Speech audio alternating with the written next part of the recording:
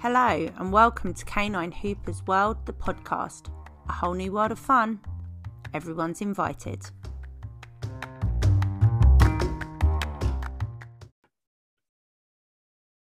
Hello everybody and welcome to episode 45 of Canine Hoopers World, the podcast. Today I've got a special guest. We have been friends for a very, very long time. We've worked together. We are both assessors at IMDT together, and we've done loads of trick stuff and, well, loads of stuff together, really. So let me introduce you to the one, the only, the fantabulous Mr. Lee Hobbs. Hello, babe. Hello, you right? You're like, oh, Jesus, that was an intro. Yeah, wasn't it? Didn't expect that. Nice. Fancy here. We're fancy on this podcast. That all again if you like and write it down. Well, it's recorded in the world now that I've actually been nice to you. So I'll keep listening back to that first bit. You've got it on record. It's official. Yeah. Here we are. Yeah, we've known each other a very, very, very like decade. Yeah, probably 10 years. Got to be 10 years. Got to be. Yeah, that's a long ass time, really. I know, and I still speak to you. It's good. It's because I'm amazing. Obviously. Yeah. Obviously. Yeah. So let's we're going to chat today. We're going to talk a little bit about puppies, but I think let's start kind of with IMDT because we're both assessors, and I know that some of the listeners might be thinking about doing their IMDT assessment.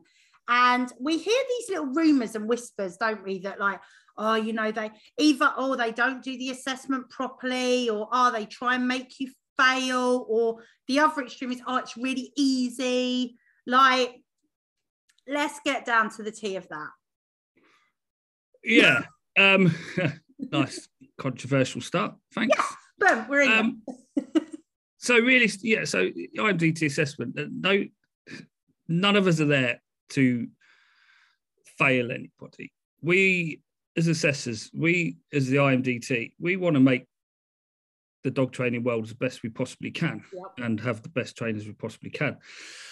And as assessors, I'm not going to talk too much in depth about the assessment process, but you know, while we're taking the assessments, you know, we want people to pass, you know, if they've got the knowledge. Yeah, and do really well. If they've got the knowledge, we know that we want them to pass. We want good dog trainers out there. Mm-hmm.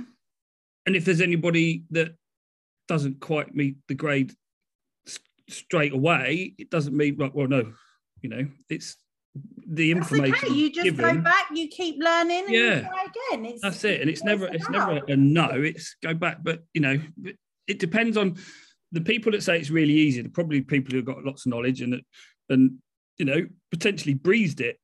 Mm-hmm. But we've got a criteria that we have to follow as assessors. Yeah. So we can't make it any more challenging. We can't make it easier. It's got to be across the board as it is. You know, we have our little checklist of things we need to tick off, and if you got ticks, amazing. But if you didn't get enough ticks, like we did this one, you just didn't get the tick. It's all verified. It's all, you know, if it goes through the OCN, so it's looked at by multiple people. So it doesn't just go off one person say so. And like I said, there's a structure in place and the criteria needs to be met. But I like taking assessments. I like it. It is cool being an assessor, and like, I mean, you've assessed all the parts. I've only done the rescue section so far. But it's cool. Last time we were buddied up as well. So we were kind of both there. I was doing the handling bit. You were doing the writing bit. I think you got the easier job. I'm just saying. Because I sat down in the van all day writing notes while you got rained on. No. Yeah, well, I was outside. Yeah, I had a bad back sat in my van, sat in the back of my van. Oh, Petal. I know. But, you know, the process, it is, you know, it needs to be... what it needs to go into, everybody needs to go into that open mind.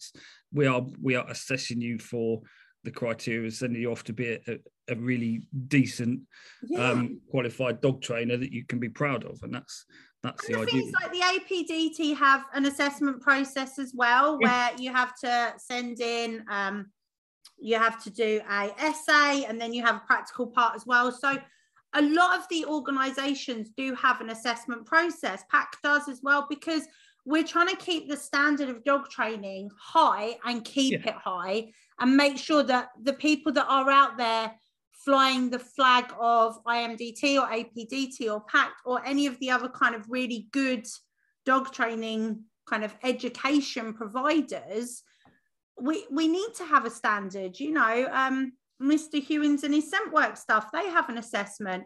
When people do the Hooper's World Instructor course, they have questions they have to answer at the end of it for level 1, and they have video assessment for level 2. So I just thought we'd kind of start on that, because we're both assessors. I know there's been lots of there's been a few little whispers, and for people that are wanting to get into dog training and listen to this podcast because you're thinking, I would like to be a dog trainer, maybe you're doing walking at the moment, maybe you're doing boarding, you want to take that next step. Like, we may be slightly biased because we are both part of the IMDT family, but there are definitely worse paths you can take.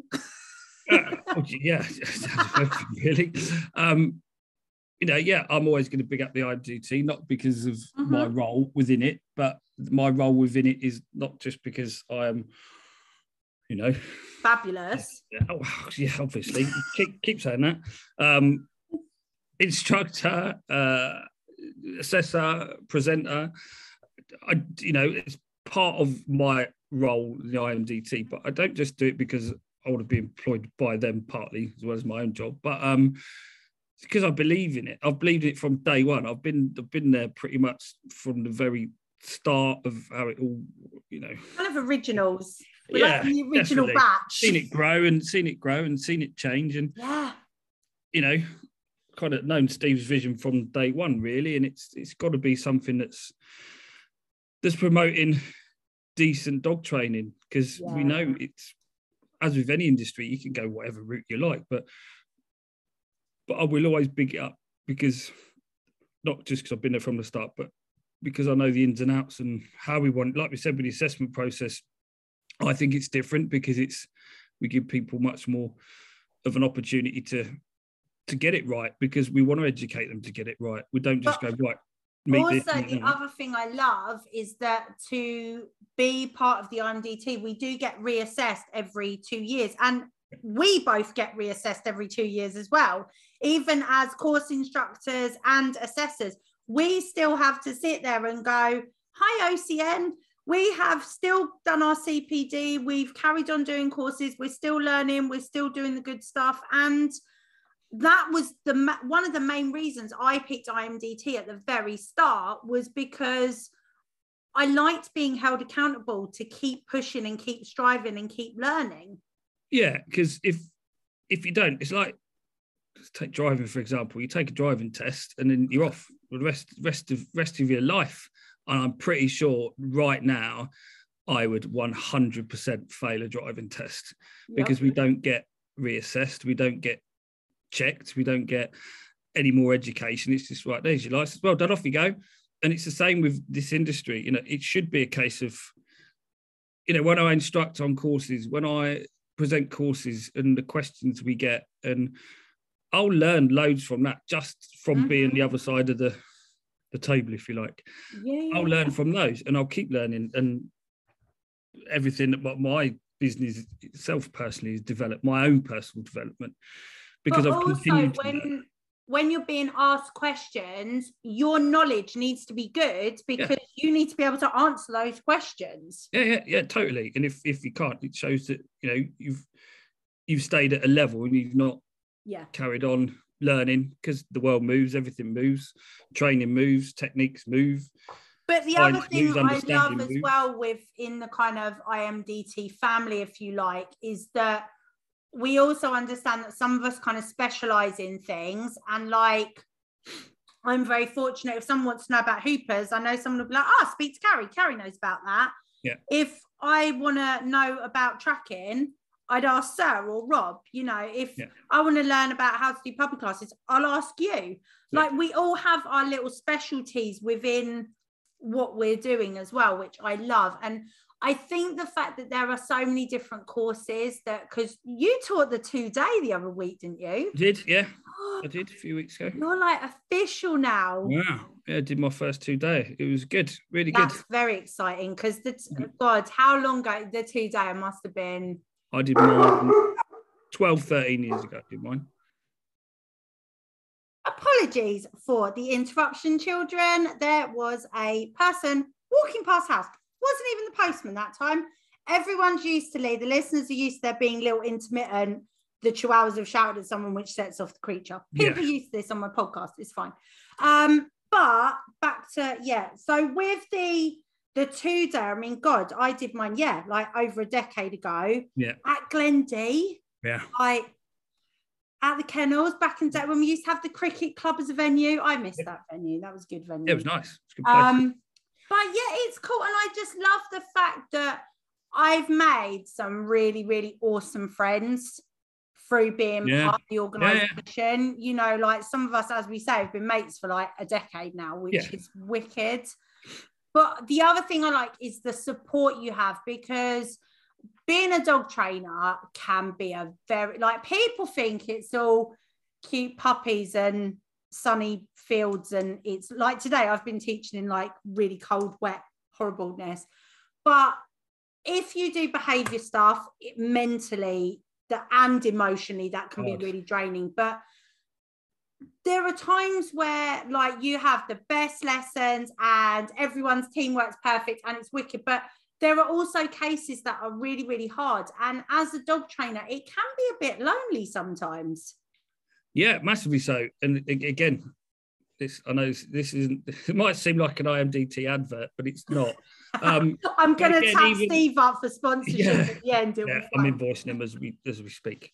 So even with the assessment process, I've always enjoyed the assessment process because I've always enjoyed the holding room and everybody getting all pally and sitting and chatting, and might be people they've met on the 2-day, the 4-day, they get back together and they sit and they support each other. And every time, you know, if I'm outside and running for a quick wee, and as I'm running in, I can hear people going, hey, how'd you get on? And they're all chatting. And yes, people get upset because some people find stressful situations. So they've always got an arm around them, always got somebody comforting them. So from that point of view, you know, that's always been a thing of the IMDT, is create that support network and go on the IMDT page, Facebook page, which has got something like 10,000 people on there or something ridiculous. That if you put a question on there, you're going to have like 9,000 answers. Yeah, which is really cool. And most of it, if you've got an issue, you'll get supported. You won't just go, well, that's rubbish, that's wrong, you need to do it like this. It'll be support.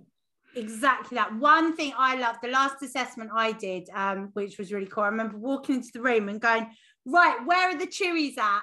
And the people that obviously are not Hoopers One instructors all looked at me like I was nuts.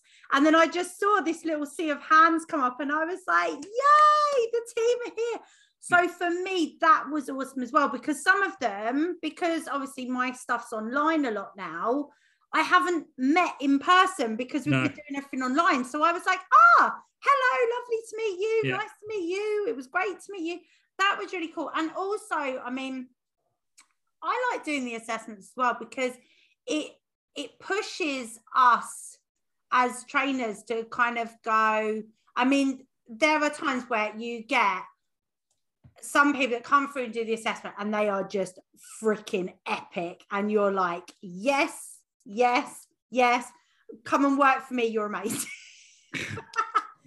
There are some people that you just go, oh my God, amazing. But even the people that maybe aren't quite ready for their assessment, you know, they're going to get the feedback of what they need to improve on and how they can kind of do better to pass next time. Because at the end of the day, it isn't a multi-choice, everyone passes thing. Like, you do need the knowledge.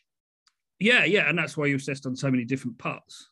You know, it's not just... And rightly so, because you do need the knowledge. No matter what you go on to do, whether you're going to do group classes, whether you can do solely one-to-ones, you know, the Q&A, you need your learning theory. You need a good understanding of what you're doing.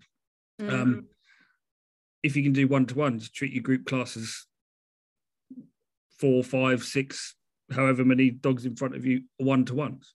Yeah. each of those people and those dogs need individual attention. So teach it, and it gives you also the confidence of speaking in front of people, because even if you're just speaking in front of one person in their living room, you still got to have the confidence to know what you're talking about, and you need to know what you're talking about, whether it be puppy, whether it be a bigger puppy, a normal sized dog, adult dog that you're training an exercise to. So we need to know. You needed broad understanding. As you said, we've all gone down this path. We've all started similar, you and me, and lots of other people that have been around for as long as we have. Mm-hmm. They've tried everything. They've gone, I'll do the behaviour stuff. I'll do this. They've done it. They've dipped their toe in the water for every single part of it. I've taught nearly everything you could possibly think of, and then picked the bits out and gone, actually, I'm not as good at that as I am at that. And actually, I'm more skilled at that. And I've progressed it to what I am now. Enjoy teaching as well, isn't it? Yeah, I enjoy it. I ditched agility because I didn't like it. Yeah. I didn't enjoy teaching it in the end. Yeah. So, and you'll have people going, what? But agility's super fun. It is. It's for some people, and I get that. Some people absolutely love it. Some people live and breathe it, and that's entirely up to them. But obviously, we like hoopers more because. I started teaching hoopers, and I enjoyed hoopers, and now I don't teach that class myself. Somebody else teaches it for me. But, so that's cool. But then I think back to I started off doing the pet stuff with some puppy stuff. Then I started doing a bit more trick stuff.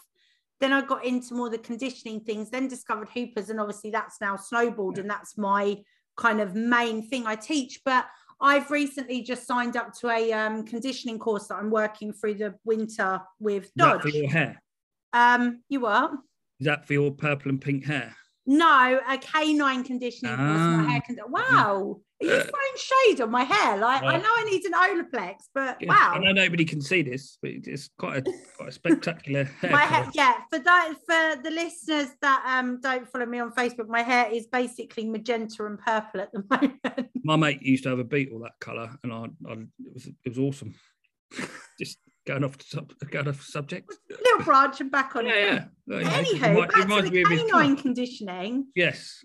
But so I've just signed up to this canine conditioning course online that I'm going to work Dodge through over the winter because weather's a bit rubbish. Want to do some stuff indoors, also keep him in good shape with his hips and everything else. And one of the exercises for the foundations, I was like, do you know what? I haven't actually taught him to do that. And it's what they call a kickback stand. So for people that don't know what that is, the dog's basically in a sit, their front feet stay still, and the back end moves to get them into a stand. So it's a backwards movement. Yeah. Now, obviously for him, with his hips not being perfect, that's quite a hard exercise. But actually it's something I've kind of never spent the time to teach him. So this week we've been doing, and I mean like tiny sessions, like 10 tricks, 10 reps, and then we stop because I don't want to overwork him.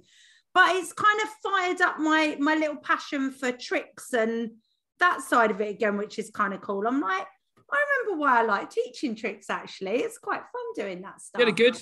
Tricks are good. Tricks are important as well.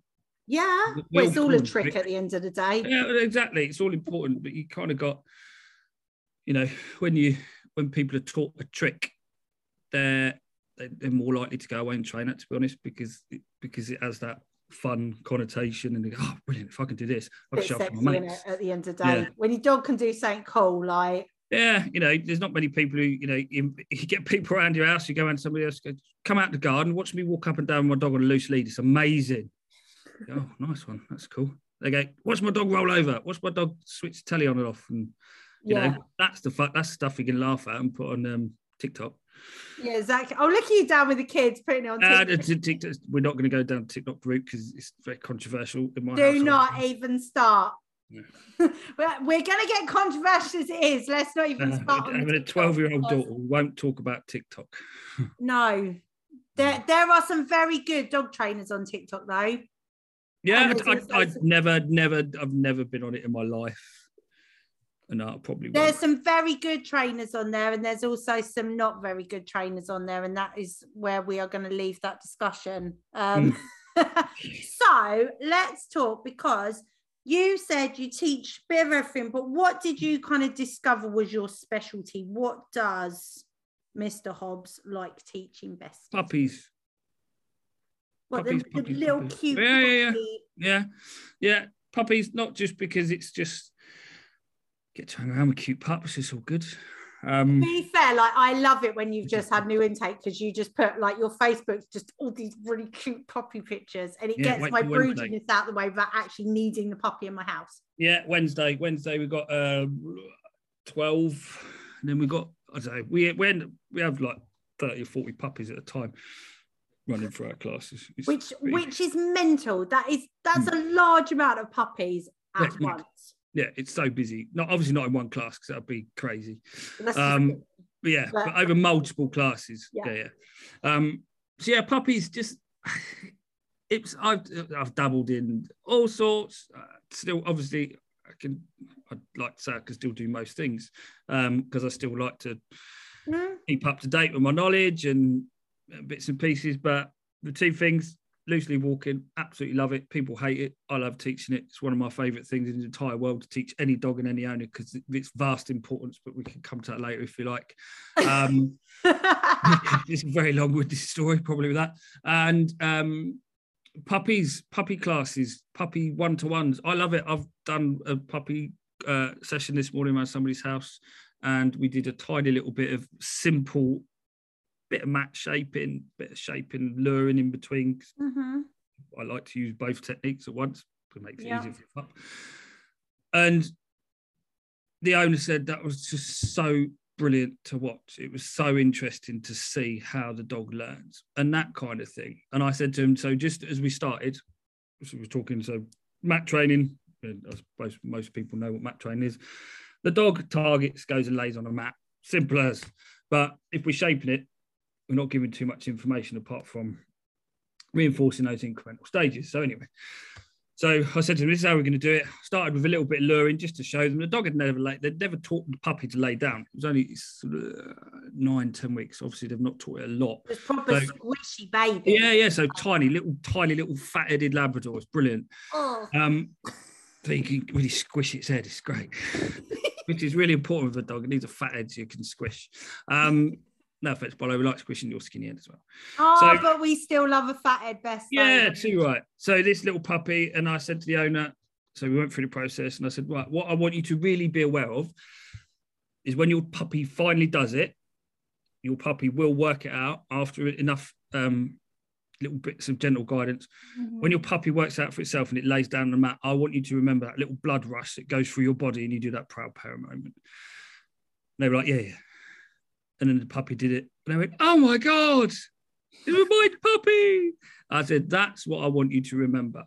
Because that's so important, that proud puppy moment, that proud parent moment, because that's what's going to drive you forward and learn what you want to continue learning. If you're going to teach recall and you get a really good recall, give you a bit of a rush of blood, and you go, yeah, amazing. Your dog will pick up on that as well. So that kind of thing. I love teaching puppies. I love teaching puppy owners, whether they've had puppies for 40, 50, 60 years, whatever, or they're brand new, they've got their first ever puppy. We've all got something new to teach people. Yeah. I would hope one of my skills is people being able to explain the process. But also, every puppy is different. Oh, a million percent. Like kids, totally different. Totally different. I can't tell you how many thousands of puppies I must have trained over the years, but it's in the thousands, and every single one's been completely different. Every single owner's been completely different.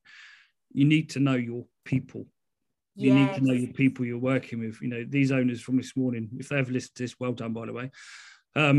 They're set up and everything's it's absolutely perfect. And it's just such a pleasure to go in and sit down and go, you know what, this puppy's in such good hands. I'm going to come back in here after it's gone for its knob-heady adolescent stuff, which I'll tell them next time. We'll talk about adolescence in a minute, because we'll break them in gently. But at the moment, the puppy looks amazing. So it's great. So once it's gone through that horrible stage, which it will, it'd be amazing. It'd be such a good dog, and a family dog. They've got 2 young girls. Nice. And this dog's going to be brilliant. I used to love it when I used to get the phone calls of, we're getting a puppy. Can we book you in either before the puppy came, or like puppies arriving Sunday, can you come Wednesday or Thursday to see us? And I'd be like, yes, please, now, amazing. And you turn up at our house and you go, well, the puppy's asleep, because I knew it would be anyway. So your first puppy session, the pup's always asleep. I mean, every single first puppy session I see when a puppy's between 8 and 10 weeks, I don't see it anyway. Sleep, it's over there. For the entire hour. Or it comes out like and plays with you for 10 minutes and then falls asleep. Goes, I'm done. Knackered. Okay, that's it. So we just advise at that point. We give lots of advice, lots of stuff to go with. Ease their concerns and worries, which is ultimately our job. I would say if puppies didn't have teeth, we'd be out of job anyway. Well, yeah, and the other one I love, and again, seriously, I'm charging Steve for this episode, but yeah, I love when you can't mention the IMDT anymore. No, I was going to say when they've got a copy of Steve's book. Puppy Squeezy. If they've got a copy of Doggy Squeezy, I do point out that my dog is in there because he's fabulous. But yeah, if they've got the copy of Puppy Squeezy, also Puppy Prepared is another really nice puppy book I like. That's a cool one. And there are a few, but those are the two that I used to recommend to people. And you always kind of knew that and I remember I was teaching once and I can't remember what the puppy was now. I can't remember the bit. It was one of the last puppy one-to-ones I did, and I came in, there were 2 kids and the kids really wanted to be involved. And we started talking about name reflex and the little boy went, I read that in the book. And I was like, yes. Yeah. And he went, you're saying what the man in the book said. And I was like, I know, funny that. It's like you trained me. Yeah. But yeah, I do quite often like to see that that's sat on their table, half chewed, easy peasy book. Yeah, generally. Yeah, if it's been chewed a bit, you know that. I like it when it looks like it's been read. But yeah, obviously it's a brilliant book. Not just because it's Steve. It is genuinely a brilliant book. And we get. I do. Particularly now, I get lots of people saying, I've read this book. I go, easy peasy. Yeah. I go, it's all right, innit? It's not bad. Yeah, the bloke that wrote it's all right. Yeah, exactly. So, but yeah, it's interesting to say the puppy stuff is just, it's what I decided, not what I decided. I found I had a not a talent for it, but it's just a passion for it. Oh, dude, it is a talent. Don't cut yourself short. Like, passion. But otherwise, you wouldn't have that many puppies coming through your house. We've been very lucky, very, very fortunate that we do, why we call ourselves, that's why we branded the puppy specialists, because that's what we do. And so we get lots and lots of puppies come to the puppy specialist. But again, that was, we could talk about business a little while if you want, however you want to do it. But it makes a big difference where, you if you call Carrie Ann the dog trainer, it wouldn't necessarily mean you're going to get everybody from Hoopers wanting to come, but because you've got Canine Hoopers World, it advertises what you do, so Hoopers people come to you. So it makes massive sense. But yeah, it was just, I love the owners. I love the freshness of owners. I love that proud puppy owner moment where it makes your blood rush through your body and you go, oh my God, that was freaking amazing. And watching people do that, it's brilliant. And it also, I love watching puppies. So I took a little video of this pup today, just doing one of his final little shaping moments. And if you could see inside his head, the cogs gently ticking around, and just the little subtleties of his movements where he's going, I think it might be this, I think it might be this, it might be, oh, it's this. It's fascinating. I love shaping. Shaping is my preferred method anyway. That's just me personally. Yeah. But I've always had the rule that we lure for 5 and then we get rid of the lure and then lure first. I think sometimes with shaping as well, I'll go off a bit of a tangent here, but sometimes with shaping, it can be so poorly done because the dog gets so ridiculously frustrated. Yes. Some puppies hate it, so it has to be broken down nicely. People need to understand the process. So if it's a novice owner, I will do, even the puppy, I will help them a little bit. A few years ago, I'd talk about luring to sort of, other dog professionals, and why are you luring? It's like, it's freaking easy, isn't it? Simple. My philosophy of dog training, simplicity. If it's not simple, people aren't going to do it. And it has to be easy. The dog, why? Life's too freaking short. Come on. I think the thing with luring, and I have one of my little Miss Tiny Dog, the sassiest brat in the world. The way I was taught with her, and this was before I was a trainer, so the way I was taught with her, we used luring a lot, but I was never taught how to fade a lure. Yeah. And I think this is where luring gets that kind of, oh, why are you luring stuff? Because then you get a dog that'll only do it when you've got food in your hands, and then it's bribery. Right, first of all, people, it's not bribery. That's not a thing. If your dog's working, I've only come on here because you're paying me. I forgot to tell you that. That's nice, dear. Brush over that. But you're doing a task for reinforcement, but it doesn't matter if it's waved around in your face, unless you're going to a competition where somebody goes, "We're not allowed it."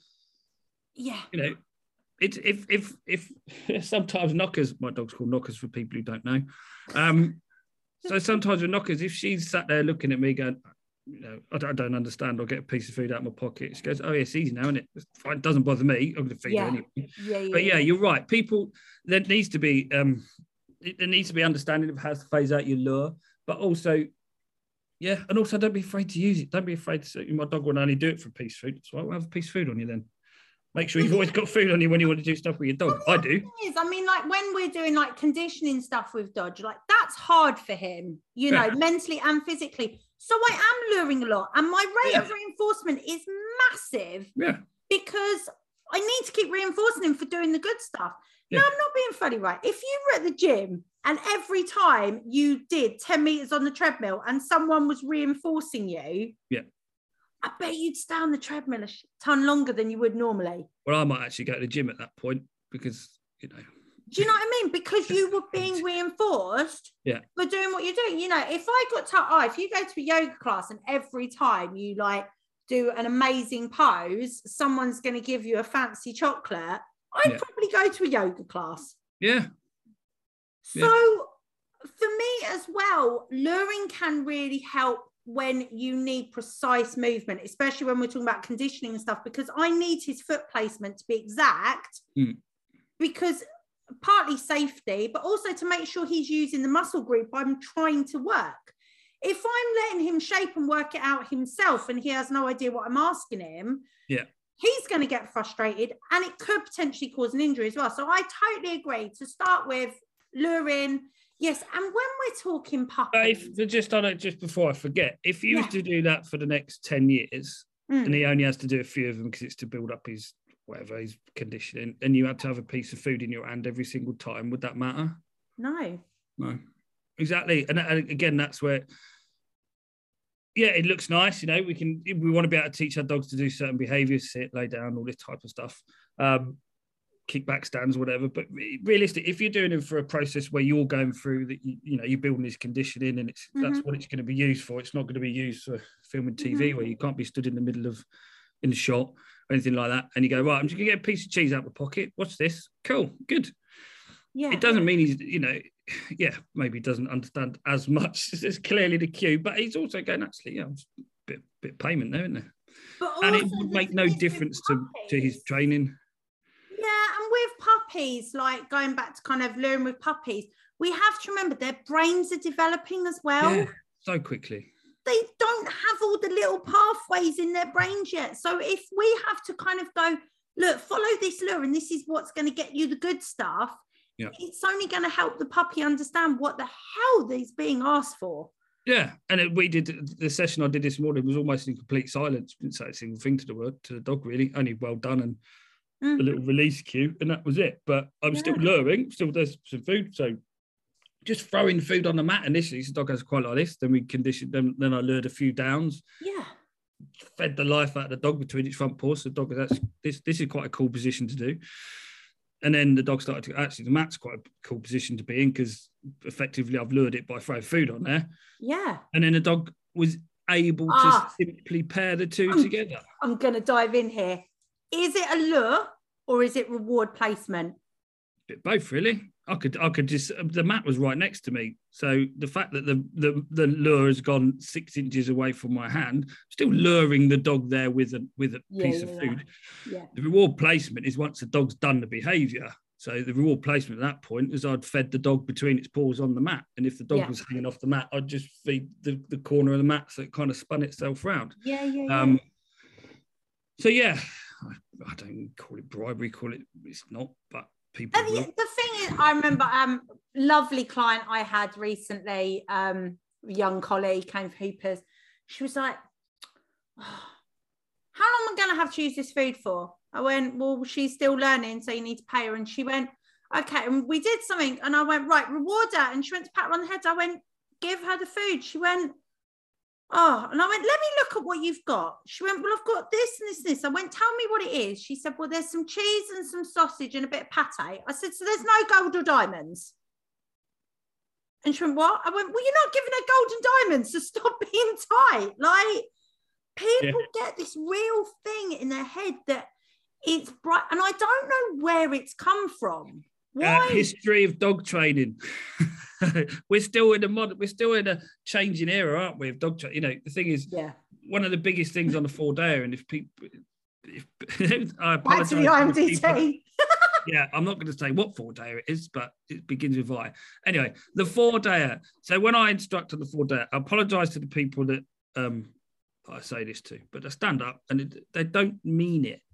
But they'll do their blah blah blah, and they're right, and we can give the command, and I'm like cue. They go command, I go cue, and then I explain what cue means. Cue is asking command a bit.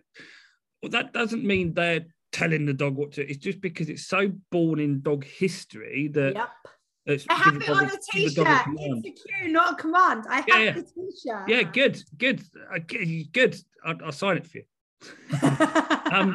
But it should be, you know, language is so important. With asking our dogs to do stuff. You're asking the dog to do stuff with a bit of lump of cheese on its nose, and if you don't follow it, one, you don't understand it, or two, you don't like cheese. Yeah. Really. Yeah. And it's so it's kind of it is true though, isn't it? And like the other one is like, oh, your dog should be walked on the left. Why? You've got a gun on your right. Now, where I live, there is a slight possibility that someone may be carrying, but in general, unless you're out on a shoot field, your dog doesn't have to be on the left. No, and history, you know, there's a reason for all these things, and that's fine. But you know, we are trying to change the world with our dog training and our methods and our language, and I am a stickler for the language when we're using dog training, because I think it's what your thought process when you command, when you told somebody to command, and when people say, right, put your dog in a sit. What does that mean? Yeah, you know, yank its neck and put your hand on its bum to make it sit. We're asking the dog to, you know, some of the things we're asking our dogs to, unless they're going into an industry where they are used for a specific job that might be saving people's lives, half the stuff we're just doing to just, you know, yes, we want a dog to be safe and free roaming and happy and decent recall, but a lot of the stuff we teach our dog is bonding our benefit, but really it doesn't matter if you've got a lump of bloody cheese in your hand. It just doesn't matter. You know, I had triggered you a bit on this, and I'm quite enjoying it. But anyway, I sat on the sofa eating my lunch before I came on here, and the dogs are sat in front of me, and Knox snaps her teeth. She does that snappy thing with her teeth. And immediately their bums hit the floor. Like you couldn't put their bum on the ground any quicker if you tried. But if I stood up, I'd go to sit, they'd go, you know what? Why? Okay, there's a piece of cheese. All right. Yeah. You know, I know our dogs need to understand what we're asking them to do. And sometimes there are like emergency situations where you just need to say a cue and pray it freaking works. Like, prime example, this morning, I've come downstairs, dogs are already out.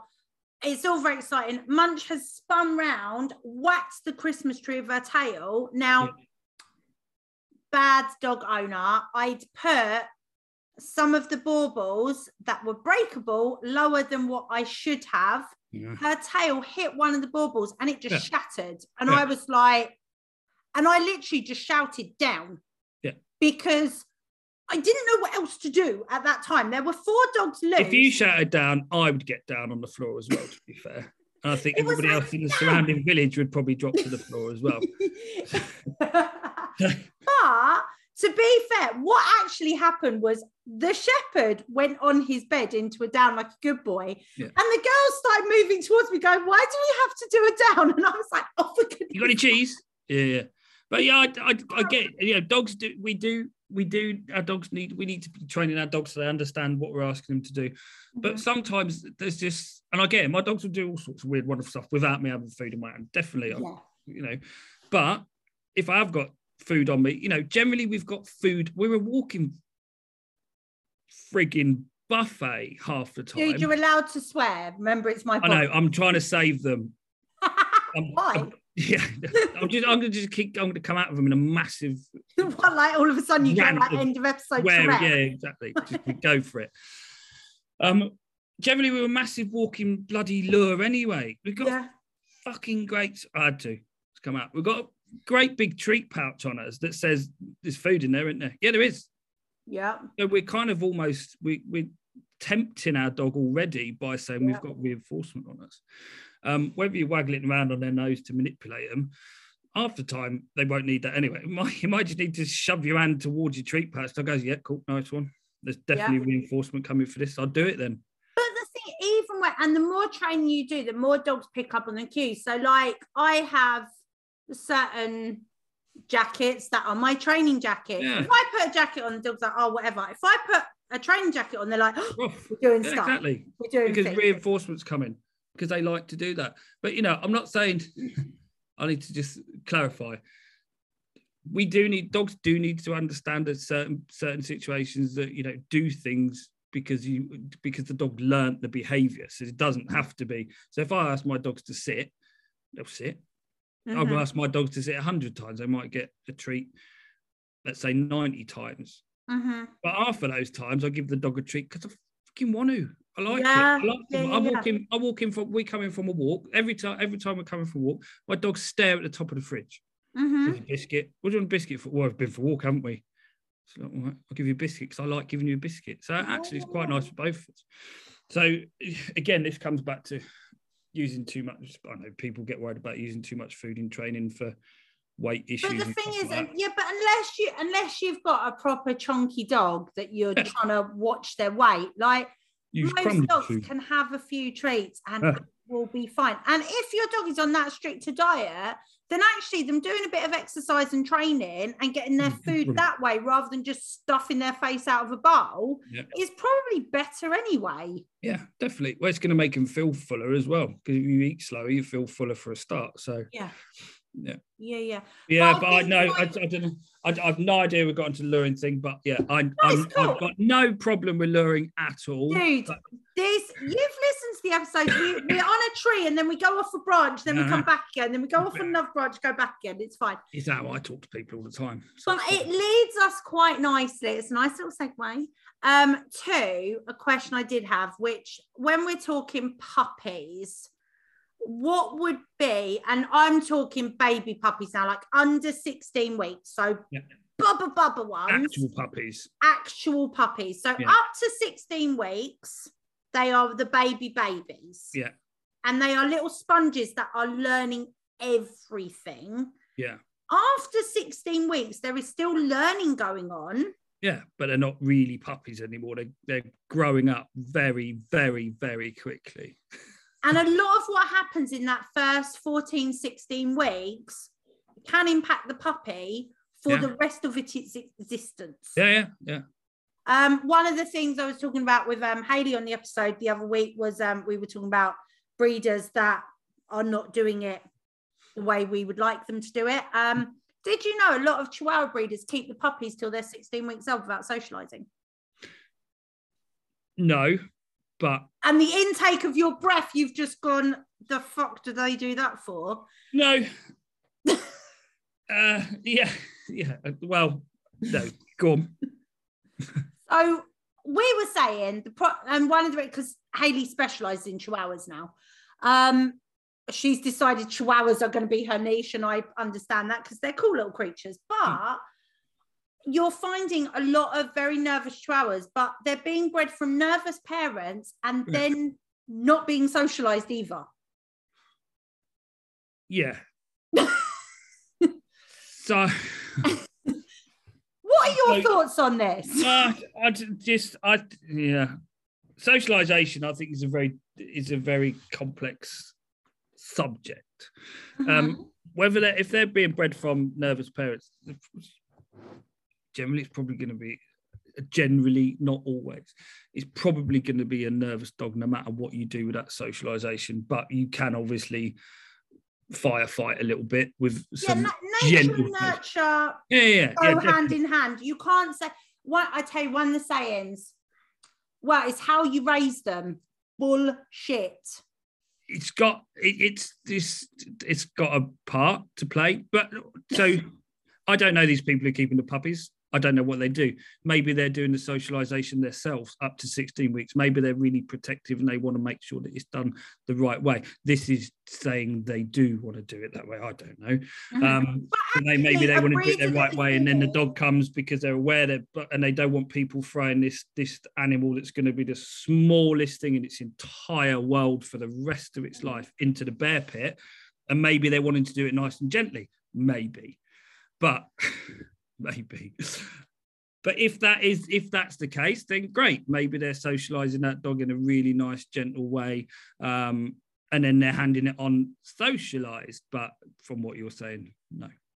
Generally they're kept in the breeder's home facility, and then they don't see the world until they're 16 weeks. No, but if it was the other way around, then it would be... my God. And I do know there are some breeders that keep the puppies till they're 10, 12 weeks old because they want to do that first bit of early socialization themselves. And that's amazing. You know, breeders that follow the puppy culture program, like I would love a puppy culture puppy. Yeah. That program is like, talk about trying to set your dog up on the best foundations it can. And that's it. And it's that trying to set them up. It's always, we can do as best we possibly can. We can be the best human parents, the best puppy parents. But there will always be a part that we can't play. Yeah. And that's the thing with socialization. That kind of brings me on to kind of the lockdown thing that we was going to... Well, let's do it. Let's talk lockdown puppies. Yeah, we have to mention it while we're on here, really. So lockdown puppies, I'm quite vocal over lockdown about what's happening, what's not happening, and people, and the fear people were being... You got a lockdown puppy, oh my God, this puppy's not going to be able to do this, it's got to be able to do... I trained hundreds and hundreds and hundreds and hundreds of puppies over lockdown on Zoom. And these puppies were born during the worst part of lockdown, pre-lockdown. They were the puppies that couldn't go out as much. They were the puppies that can do this, And I can tell you now, none of those puppies have an issue from that difficult socialization period. None. None. I know nearly all of them now, and I know if they'd had an issue, they'd come back to me. Their socialization period was really quite chilled. It was quite nice. They wasn't overexposed to stuff. When they went out for a walk, they might see 3 or 4 people, and they go, "Oh, people." Also, the people they did see would have maintained a distance. Yeah, exactly. So the puppy's not thrown into the, people go, "Oh, there's a puppy. Let's take it into town and hand it around lots of people." The puppy goes, "Fucking hell, it's a bit much, isn't it?" Two. I'm writing down my swearing. 2. Why am I charging you for them? Money in my jar.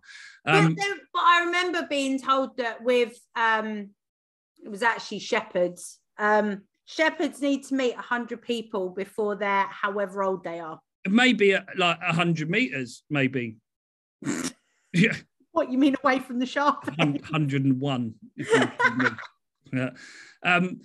But yeah, I've this is just from my own personal experience, and I'd like to say I'm quite experienced because I was there with all these puppies. Think the thing that I find with the whole, it was a pandemic puppy or it was a lockdown puppy, it was almost an excuse for not training.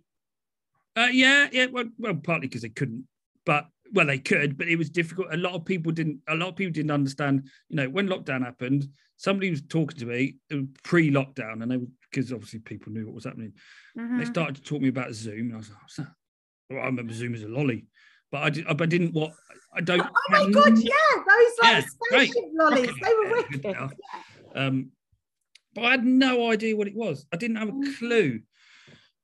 And all this stuff hit, and we all had to become a lockdown Zoom expert overnight and change our complete way of training. And that was a massive mind shift for a professional. So for a puppy owner to go on Zoom, it's ridiculous. How does that work? And I did have to talk a few people into it. That it will work. It'll benefit you and your puppy. And luckily, we trained puppies all around the world during lockdown. That was the other thing, though. One of the advantages is that you can access Zoom from any country, anywhere. Yeah. So actually, you can, I'm about to do an online course with a trainer in America. Yep. The Lemonade conference got put on Zoom. So a conference that was in Boston, I think, that we would have had no access to, I sat there and watched it with a load of other UK trainers virtually. It's good, yeah, and it was good, and I personally, it was good for puppies. Even the separation thing. People saying your puppy will have separation anxiety because it was a lockdown puppy and you're going to be in all day. Well, no, not necessarily, because you can learn to leave your dog gently and without going, well, I'm leaving now. I'm going to work for 4 hours, and you don't know that your dog's been screaming for 2 of those, and you come back and your dog seems nice and contented because it's absolutely shattered. He's been screaming because you haven't got a camera. I wouldn't have a camera because I'd be too paranoid. But it can be a case you just walk out your front door, come back in, the dog goes, oh, stuff like that. Yes, there are a couple of puppies that I am working with now that do have a little bit of a separation issue, but from the dog's personality, knowing those dogs, I think they would have had it regardless anyway. Yeah, just by knowing that dog, and I think sometimes I think that's part of my skill set is you can read a dog's personality almost by looking at it and spending just a little bit actual personality of the dog. Because and I know we've spoken about this previously, but with Dodge, I picked him up, it was the end of November, then lockdown happened, it was March, wasn't it? Yeah. So he was at that lovely 6 month arsehole. Yeah. We were kind of in adolescence at that point, and it went from him seeing a lot of other dogs, and by a lot I mean we would have a group class once a week which he'd go to, so he was working around other dogs at Space. We had a few friends that we'd meet up with and we'd walk our dogs together, so he had his little friends he played with. And I remember the lockdown finished, and my friend Nikki, she's got a shepherd as well, Bo. Him and Dodge are 3 weeks apart in age, different breeders. Bo came from a wicked breeder, and I would have one of his line any day because he's amazing. But they went from being they were mates, didn't see each other for 8-9 weeks. We met up, they lifted it, we were allowed to see each other, and those boys nearly ripped 2 bells out of each other, and we were like, oh, okay, you're not friends now. Shit. Now, that could have happened anyway.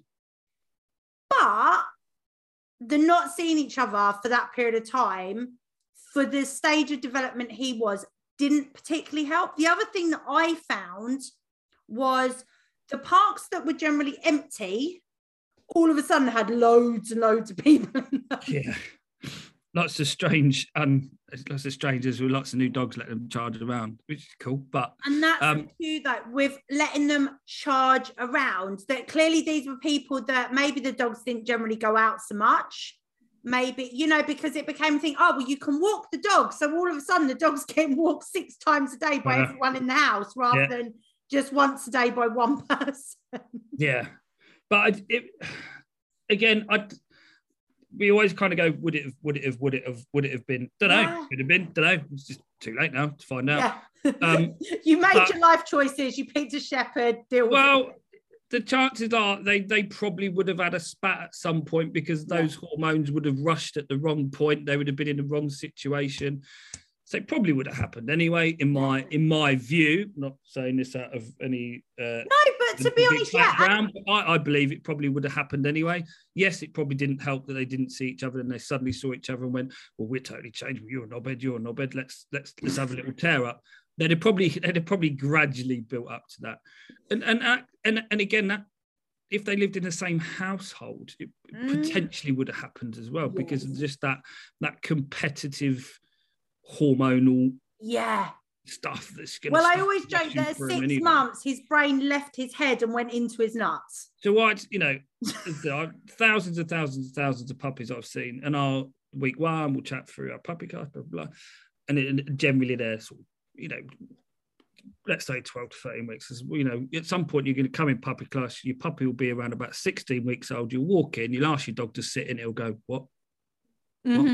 What's that?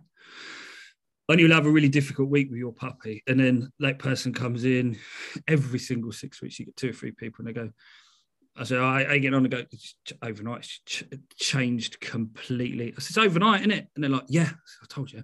Because it does. You just see it. It's a switch. It's that Kevin and Perry. Yeah. Well, I have a 12-year-old daughter. So let's not discuss that any further. Good luck. Yeah. But again, that was overnight. Pretty much. Yeah. You can't tell when your hormones suddenly change. We don't know what's going to happen. Yeah. And with a puppy, it happens so quickly. But the initial part happens so quickly, but then it goes on for a very long time. And when I tell my puppy owners, see, when they're 3 and they're all grown up and they're happy and they're lovely, they like their faces drop. They almost like walk out and leave the puppy in the hall with me and go, right, I'll come back. Yeah, I'll come back when it's 3.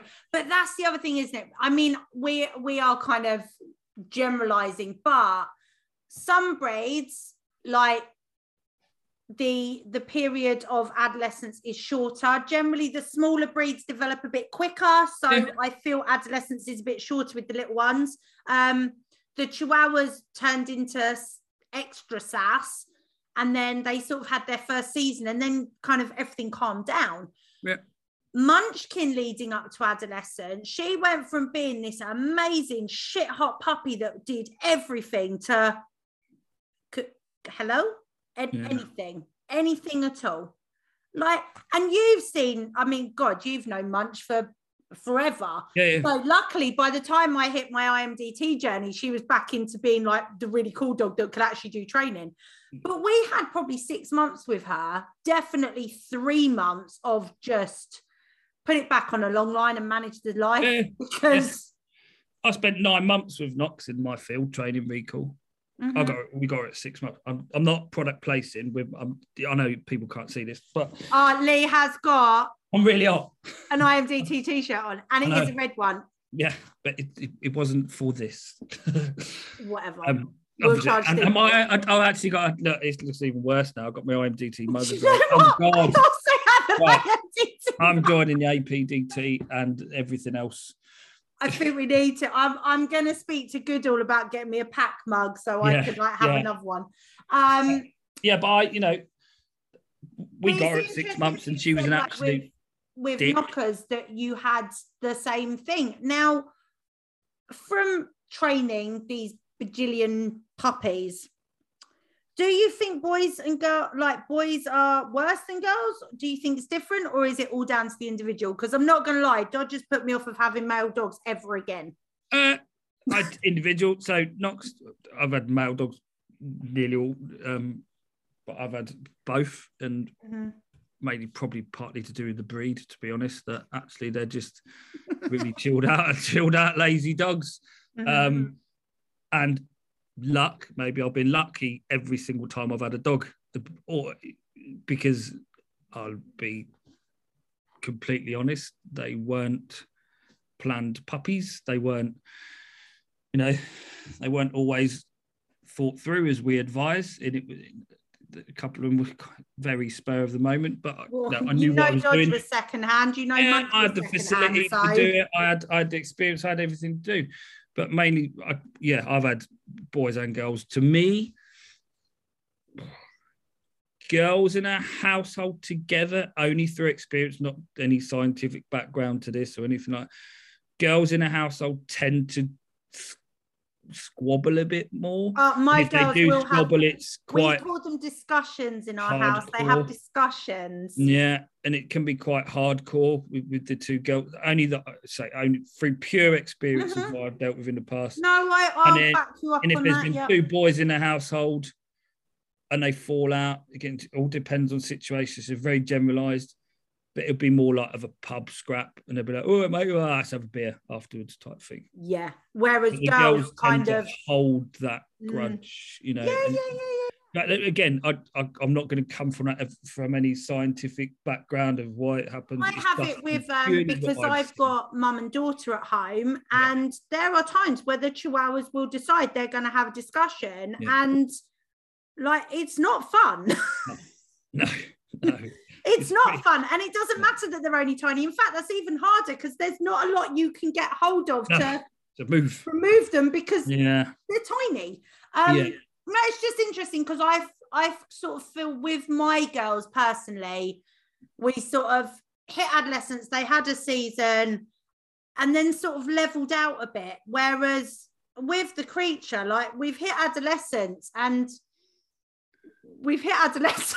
Yeah, I think sometimes with adolescents with boys as well, we have this old, it's such a controversial issue. Do we get their balls off? And we can make such a massive fuck up if we take them off at the wrong time. If we go to, I don't say whether to or whether not. That's not my job. I'm not a vet. But also, it's down to I've seen it done at completely the wrong time where a dog has been, and it's definitely been down to that. The dog has been broken, absolutely destroyed by having its nuts off at completely the wrong time. And then I've seen dogs that have gone on for quite some years with them, and then they've been taken off, and it's definitely changed the dog, not through my advice, but through vets or whoever, or just a family discussion. I can't control what they do, but it has changed the dog. But I think, education, if we can do what we can from puppyhood, from the very first stages, and put in our little bits of basic training and that little bit of bonding and that little bit of gentle exposure to people, to cars, to life, then to dogs. Again, if you're going to socialize your puppy, for me personally, socialize it with people as gently as you possibly can, because if it bites a person, they're in trouble. If it bites a dog, it's shit. But it's a lot more difficult if a dog starts. So we want to, the dogs live in a human world. So why don't we socialize these dogs to people first? Let's get them around dogs. They were born a frigging dog. They're pretty good at it. They've got better experience of being a dog than me. They've had a good little bit of understanding from their mum and their little mates generally, unless it's, for any reason. And yes, I'm not saying we don't need to socialise around dogs. We do, but we just do it wrong a lot of the time. Yeah. And it needs to be, and that's what I was going back to lockdown. I think it was actually for some puppies, it really helped because they wasn't just thrown in and had opportunity to process that information. It goes, all right, quite cool. But going back to the whole neutering debate, I think now there's recently been a scientific paper released, and if you just Google when should I neuter my dog, you'll find the paper. They've done a nice summary, and basically most dogs, they're saying wait till they're a year old. Some of the breeds that are, and it was over, I think, 36 breeds. So it's one of the biggest studies they've actually done on the effects of neutering. And it wasn't done from the behavioural perspective, which is what we look at it from. It was done from the physicality perspective. So were the dogs more prone to ligament injuries? Were the dogs more prone to getting things like cancer, stuff like that? And we know there are studies within Rottweilers that Rottweilers being neutered early can lead to them having bone cancer issues later on in life, and there is science backing that. But for me, when I read that list, it was like, okay, most dogs, it was like a year, 18 months is about the kind of thing. I don't believe any dog should be spayed or neutered under a year old. I don't agree with it. And they certainly shouldn't be neutered as puppies, but that's a whole nother rant for another day. But when I looked at German Shepherds, it said 2 years old. Now, for me, there's a few factors with Dodge, but I do want to talk about it because one of the things I see online is dogs acting up, especially during adolescence. Oh, get the nuts off, it'll be fine. Your dog, when it has its testicles, has a lot of testosterone. And what people don't realize is testosterone is your confidence hormone. If you have a dog that is acting up or doing things that are from a fear-based side of things, and most, I would say, every single aggression dog I met through my journey, apart from one, has been fear aggressive. Yeah. It's all been fear-based. It's all been down to nervousness and not understanding, and the dog being uncertain. I've met one that's actually gone, do you know what? I just want to eat shit because it's fun. Just like scrap. Yeah, you know, whatever. Maybe two, actually. Yeah. But in general, it's dogs that are a bit on the back foot and they're behaving that way because they're nervous. Now, Dodge falls into that category. Yeah. You know, you've met him. He came out the van, took one look at you, shouted, and I moved him away from you a bit. Yeah. But with him, I think from a behavioural point of view, getting his nuts off would be one of the worst things I could do. Also, now we know he's got problems with his hips. Testosterone also helps with muscle and bone development, but also maintenance. So for a dog that's a bit nervy, can be a bit of a knob and is a bit wonky on the back end, I'm not even contemplating. No, and that's it. Them coming off. And again, from coming from a point of view where you understand it all, yeah, definitely. But there will be people out there that get their dogs done at different times. Now, one thing I will say, any male dog owners that are listening, you can get a chemical castration. Yeah. And I think this is a very kind of big step forwards in dogs and also behavior, because if you've got a dog that you're like, oh, well, is it going to be a good thing or is it not? Get the chemical castration done. If the dog calms down and it really helps them out, amazing. But if it doesn't and you watch that dog crumble, you've got to wait for the implant and then the dog will be back to normal. Yeah, and whatever damage can be done in between there with the lack of hormones for any reason. But yeah, maybe it's a way of testing. It is a little bit of a try before you buy, rather than just slip them off. If it comes to castration, neutering, I'll hold my hands. I'll say to her, I'm not going to talk about it unless you talk to your vet. Mm-hmm. And as with trainers, we could come on here and you could get another 10 trainers on here, and one of them might be an advocate of neutering at early age because of a reason. I don't know, whatever they may say. So, and I say, if you're not happy with the advice you get from that vet, maybe just ring another one and just ask them. Just say, what do you think? Because it might be different advice. They all, I suppose, there's a standard, as with everything, but they might have a different reason of why it can and can't be done at certain ages. So, but yeah, hormones are. But taking your dog to be spayed or neutered just because they're in the middle of adolescence and they're being a dick, it's not going to make it. It's not always. It's not always going to fix an issue or ever fix an issue. It's never going to. It might not change anything. It might make things a lot worse. Yeah. But by the time it's done, it's too late. So let's talk quickly while we're talking adolescence and things that people will get fixed if they have their dogs fixed. I don't like under my eyes, by the way, through adolescent human. So every time I hear adolescence, it makes my teeth grind at the moment. I'm sorry. You've just completely this is going to rock your boat now because now you've mentioned your daughter and I'm really sorry. Humping. Yeah, let's move on. People have got this real thing that humping in puppies and dogs is right. First of all, if the first word that most people say, and this is like a trigger word for both of us, and I'm sorry, they're being dominant. Yeah. It's not a fucking thing. Well, no, again, it's education, and we just go through, we keep explaining ourselves over and over again. Humping, some puppies hump, some puppies don't hump, some puppies hump just because they find it as an outlet. Some puppies hump because they get reinforcement from it from their owners. Oh, that's funny. Woo. And they get lost. The dog goes, oh, that behavior of doing that movement on that teddy got me lots of attention, so I'll do it again. Yes, it was reinforcing, possibly in more than one way. Well, exactly. And whether a puppy can experience it as an older dog would, I don't know. But from that point of view, you don't see many dogs going around humping through, unless it's for breeding.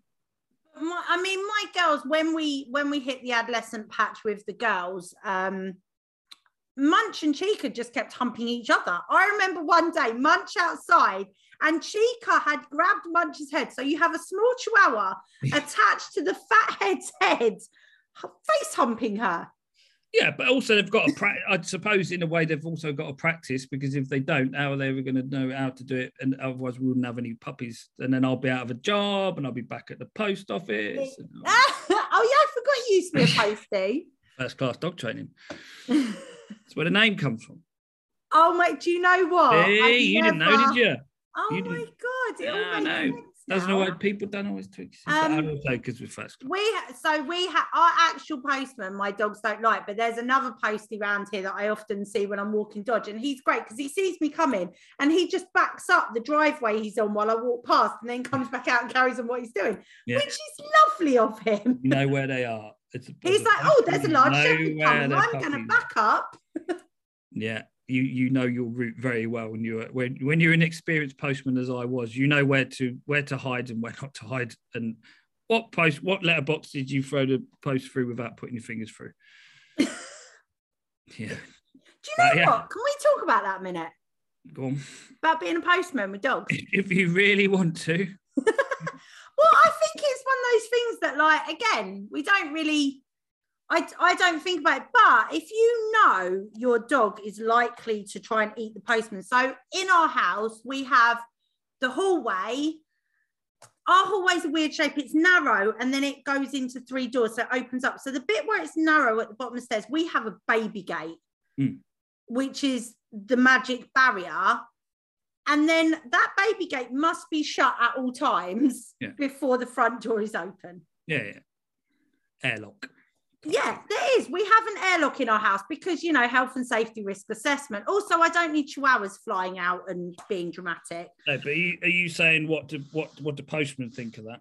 Yeah, like a postman happy when they realise. Yeah, as with anything, anybody coming to your house, if a dog's going to threaten them in any way, then I suppose there could be some kind of legal route. But as an ex-postman, not postman, but as an ex-postman, you would if you knew there was a dog of a certain character, a certain house, you would generally you'd have that information and you'd put that on your frame.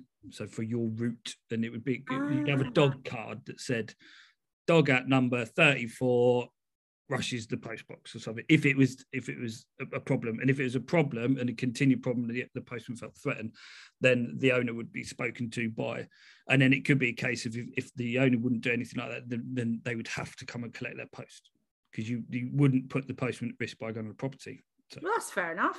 Yeah. So that's how it worked. But yeah, okay. It was a long time ago. I didn't ever get bitten by a postman. The one that gets me at the moment, right, is people come to the porch, and I mean, we had a little false alarm earlier. It was just someone walked past. The amount of time they'll come to the porch, the dogs are causing complete havoc, chaos, mayhem, and then they ring the doorbell. Yeah, like I wasn't aware. You need to train your dogs. What chihuahuas do? It's nothing. No. But yeah, it's work. But I don't mind my dogs barking when someone rings the doorbell like that, and that's. But also, sometimes we like the dogs barking at dogs. It lets people know. At the end of the day, I have a large guarding breed. As much as he's a herder, he's also a guarding breed, and he likes shouting. The chihuahuas love shouting. It's what they're bred to do. Exactly. Whatever. They're going to talk to each other, aren't they? They're going to talk to each other. Nobody who can listen. And to be fair, the Chihuahuas are normally the ones that set the big ones off anyway. I'm going to see a Chihuahua straight from here. So. Oh, amazing! Long or short head? Short. It's good. We refer to them as the Pinky and the Brain dog. Yeah. He was Pinky and the Brain unconfident puppy that's grown in confidence, which is good. Oh, love it. So let's go a little bit back in our journey of the puppy classes. So having those baby puppies under 16 weeks old. Yeah. What are your top 3 behaviours? We'll go for 3. I'm sure you could probably go to 5, but we'll go for 3. Let's go with 3. We'll go with 1 if you like. Recall. Number 1. Your number 1, the most important thing for any dog to be able to do. Okay, cool. Yep. You got to think about what does recall do for your dog? What does a good recall do for your dog in your life? So if you've got a perfect recall, your dog's rushing the front door. Yeah, dogs come back. We can solve that. If your dogs get out the front door, if they've got a really good recall from day dot, you can call them back. You can take them out. You can let them off the lead. Mm-hmm. They can be free, which is what they need to be for their mental health and their physical health. Mm-hmm. Dogs need a free run. Don't care what anybody says. A dog needs a free run, whether you take it to an enclosed dog park that's secure. People like us, we have a secure dog field we hire out. You can bring a dog there for run securely. Even if it's a couple of times a week, give that dog an outlet. It must be able to let it off lead. Even if the recall only works in that environment, at least you can get a good recall. Maybe it runs out the front door. Maybe your dog jumps out the car when you open the front door. But recall's so important. Your dog's upstairs, you want to call it down. We use recall all the time. And if we've got that foundations of recall, then you can start, if you want to go onto your journey and do dog sports or anything, or any working dog stuff. Generally, if you've got a good recall, you're pretty cool. Yeah. And recall, don't forget, recall, focus, any of these things that just creates engagement with you, which what recall is, just engagement with you. You're just a good thing. You're not the best thing in the park because you're never going to be better than the squirrel or your hare, but your dog's just conditioned to liking you. You can't be running around and frigging like a rabbit or anything like that. But as long as from the early days, your dog enjoys hanging out with you, which is effectively what a recall is on cue. Yeah. Come and hang out with me now because good stuff's going to happen. But if we teach that from early days, from that tiny puppy, you're going to have more confidence once they've gone through that knobby adolescent period where it doesn't matter because they need to go and experience the world and not into the breed and stuff like that. Yeah. And then you get back from, as I said, with knockers, 9 months. 9 months in my own field training a recall. And I can take her most places and be off lead. That's one thing I will say, as much as Dodge in adolescence has been a journey. Yeah. Journey. It's been a stressful journey. His recall has been the one consistent. Yeah. Now, I think some of that may be down to his breeding and the type of dog he is. Yeah, probably what you've put into him because what you want to do with him. If he didn't have a good recall, you ain't going to be doing much hoopers with him, are you? Well, no, exactly. Yeah. He's always... But the one thing, so this week, I've got a little bit of a brag, and you saying that moment of when the dog gets it and you have that proud owner. Yeah. Freaking nailed it. Heartburst. It's good. No, the other day, flushed a pheasant. It's not even a gun dog. Flushed a pheasant. Yeah. Pheasants gone up. I didn't realise how loud pheasants were when they suddenly panic and go up in the air. Like, having lurchers, I know how loud they are and how scary. Well, that's a bit fucking stupid, though, isn't it? They're not like self-preservation. Quietly. Like, yeah, no. So stop letting people know where you've flown to, you idiot. Just be quiet as you fly away. It's literally like, come out the bushes, squawking its freaking head up. What someone said to me the other day, they're basically wood chickens. I was like, yes. Yeah. Just like, they can fly. Dodge went bolting along the fence line. Now, first of all, I was very proud that he realised there was a fence there and didn't try and go through because the fence wasn't the best, but bolted along. And I had that moment of, oh, shit. Yeah. Because you do. You have that little moment of, is this going to work? And called his name, used the cue. Yeah. Boom, came back to me. Now, I did have one of his toys in my pocket, thank goodness. So he got massive toy room. Now, normally I would have the toy and I'd be holding the toy and we'd have a tug, blah, blah. The speed he came back at me, I literally held the toy. Drop it. Played chicken as his teeth hit the toy, let go of it. Yeah. He ran round. I got to, because he needed to bite something. Yeah. Once he'd had that kind of, that chase part of his nature, for him, the most reinforcing thing, I could have got a bit of cheese out, but for him, having a chomp on a ball and getting to parade the ball and shake the ball and go through that process of the motor pattern was the best reinforcement. Well, I think you said the chase part's been fulfilled, and then the bite part's been fulfilled by you offering him it. So the reinforcement history that should be massive. But but again, just going back to why I teach recall. Just for you as well as a human watching you've just said it, as a human having that part of where your dog, not because he's part lurcher, they're all part lurcher, but she's bad life choices. She's not as much as lurcher as Bolo, basically. So if Bolo chases something, if we're unlucky, and we are, we're all dog people, we're not all experts, and 100% of our life, the times that, there's been a couple of times where we've just been caught out. We live in an area where there's lots of pheasants, lots of hare, lots of deer, and generally we're managing it 99% of the time, but we all make mistakes. And sometimes he's been off the lead, he's seen something before we have, and we've gone, shit. Does he do the ear thing? If you can catch him on the ear thing if you can catch him on the point, good, you can call him back. Yep. If he points and leans, so even if he just points and starts to lean forward, it's gone. Yeah. Gone. And there's nothing at that point you can do. And it's quite scary. But the other times when they're off a lead and they're just messing around, you call them back, it makes you feel good because your dogs are having a great time running up and down. So for the human benefit of recall, it's so big. And if you can teach that as a puppy, and yes, we will say and we'll explain as you go through adolescence, you might have to be on a long line, but you can manage your walks. You can only let them off in certain places because I guarantee your dog's going to run off to every other dog in the park. But if you keep taking them there, keep letting them practice, then that's what they're going to learn. So through the adolescent period, maybe just practice your recall and keep your dog hanging out at the edge and practicing lots and lots. But recall for me is so important. And obviously that comes, things like eye contact, massively important. But again, if you need eye contact for a good recall, really, because your dog needs to keep checking in with you so you can call them back, especially, focus on you, recall. I don't know, really, the third one, they're kind of all quite important. I quite like it for me. So loose lead walking, right? We'll go on to loose lead walking in a minute. I'm not particularly bothered if my dogs walk on loose lead. They're on a harness. If they pull a bit, it's my favourite thing. It's my favourite thing to teach, but it's also the longest thing to teach, and it's the most arduous thing to teach, and it's the thing that everybody gives up on. So I will teach loose lead. It is massively important if we can teach it correct, and if the people need it. So it's hugely important. It's, the key, well, everybody comes from puppy class because they want to socialise. That's a different story. Recall, they want to come and they want to teach recall. Of course they do. They want to be able to teach their dog to loose lead. They probably want to teach leave it.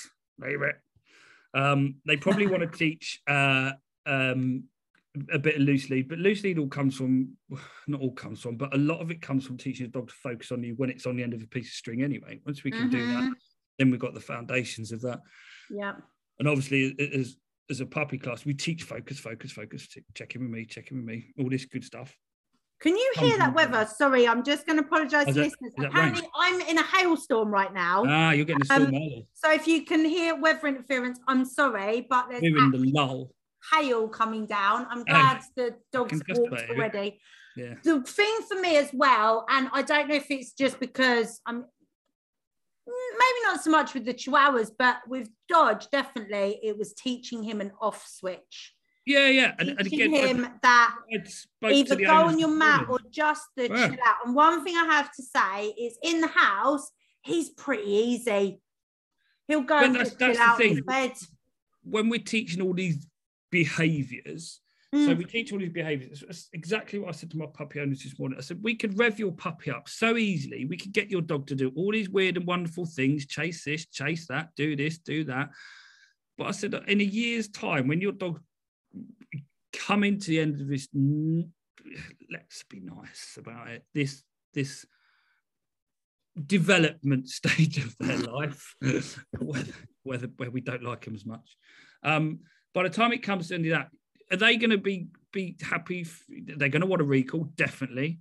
But if they've got a good recall, then they can take their dog home and they can switch off. It's so easy to teach a dog to rev them up, but to teach a dog just to be in the present, and that doesn't come from teaching behaviours. That's from just their surroundings and their general being. And I've got quite holistic in my old age, if you like, without burning joss sticks behind me or anything like that. But I can't. But we talk about mental health a lot, and we've all had whatever. And with the lockdown and pandemics and stuff, like but if your dog, as I said, it's important that you can. If your dog is happy, your dog. Weirdly, I wrote a post about this morning, and as you'll know, I write lots of random stuff on Facebook. I love your Facebook posts, so they make me laugh. So but again, it comes through just watching and observing hundreds and thousands and puppies and people. And what do people want? They just want to. My dog's been laid on the floor now for the last hour and 40 minutes. She's literally just mine are all asleep. The second I set up the laptop and the microphone comes out, they're like, "Oh, mum's and that's not hours. Not because he's an older girl now, but she would have done that anyway. So it's partly through breed, it's partly through age, but it's also partly just through not routine, but her knowing actually just chill out, man. And her needs are met. All her needs are met. And that's the thing. She's had a good run this morning. She can hold her bladder for a very long time. She's pretty good at that. She doesn't particularly want to go out because of weather shit. Same as Bolo. Bolo's in his pajamas upstairs in a bloody sheepskin bed. I couldn't find Chihuahua earlier and she'd made a nest on the sofa and I was like, oh, there you are. Okay, good. And to get him out and you go, right, Bolo, let's go and do something. What? Can I just run down the lane and have a wee and a poo, please? And I'll come back and go to bed. There, his needs are met. Yeah. I do appreciate with puppies, it's a lot different because they have lots more energy generally and they're exploring the world and they're much more fearful. Puppies do need to sleep. Yeah. Overtired puppies are horrible puppy. Overtired puppies are brats. Yeah. But again, it's like kids. We come back to this. I'll go to owners and they'll go, this is as hard as having children. And I'll go, yeah, it really can be. And the reason being, and then people, kids are really hard. Yes, kids are hard. There's no doubt they're both really fucking difficult. Yeah. But puppy owners sometimes feel quite, not ashamed, but quite, they don't really want to tell you how hard they're finding it. But I'm like, I get it. The puppy owners that cry to you, and they're like embarrassed. I'm like, no, I get it.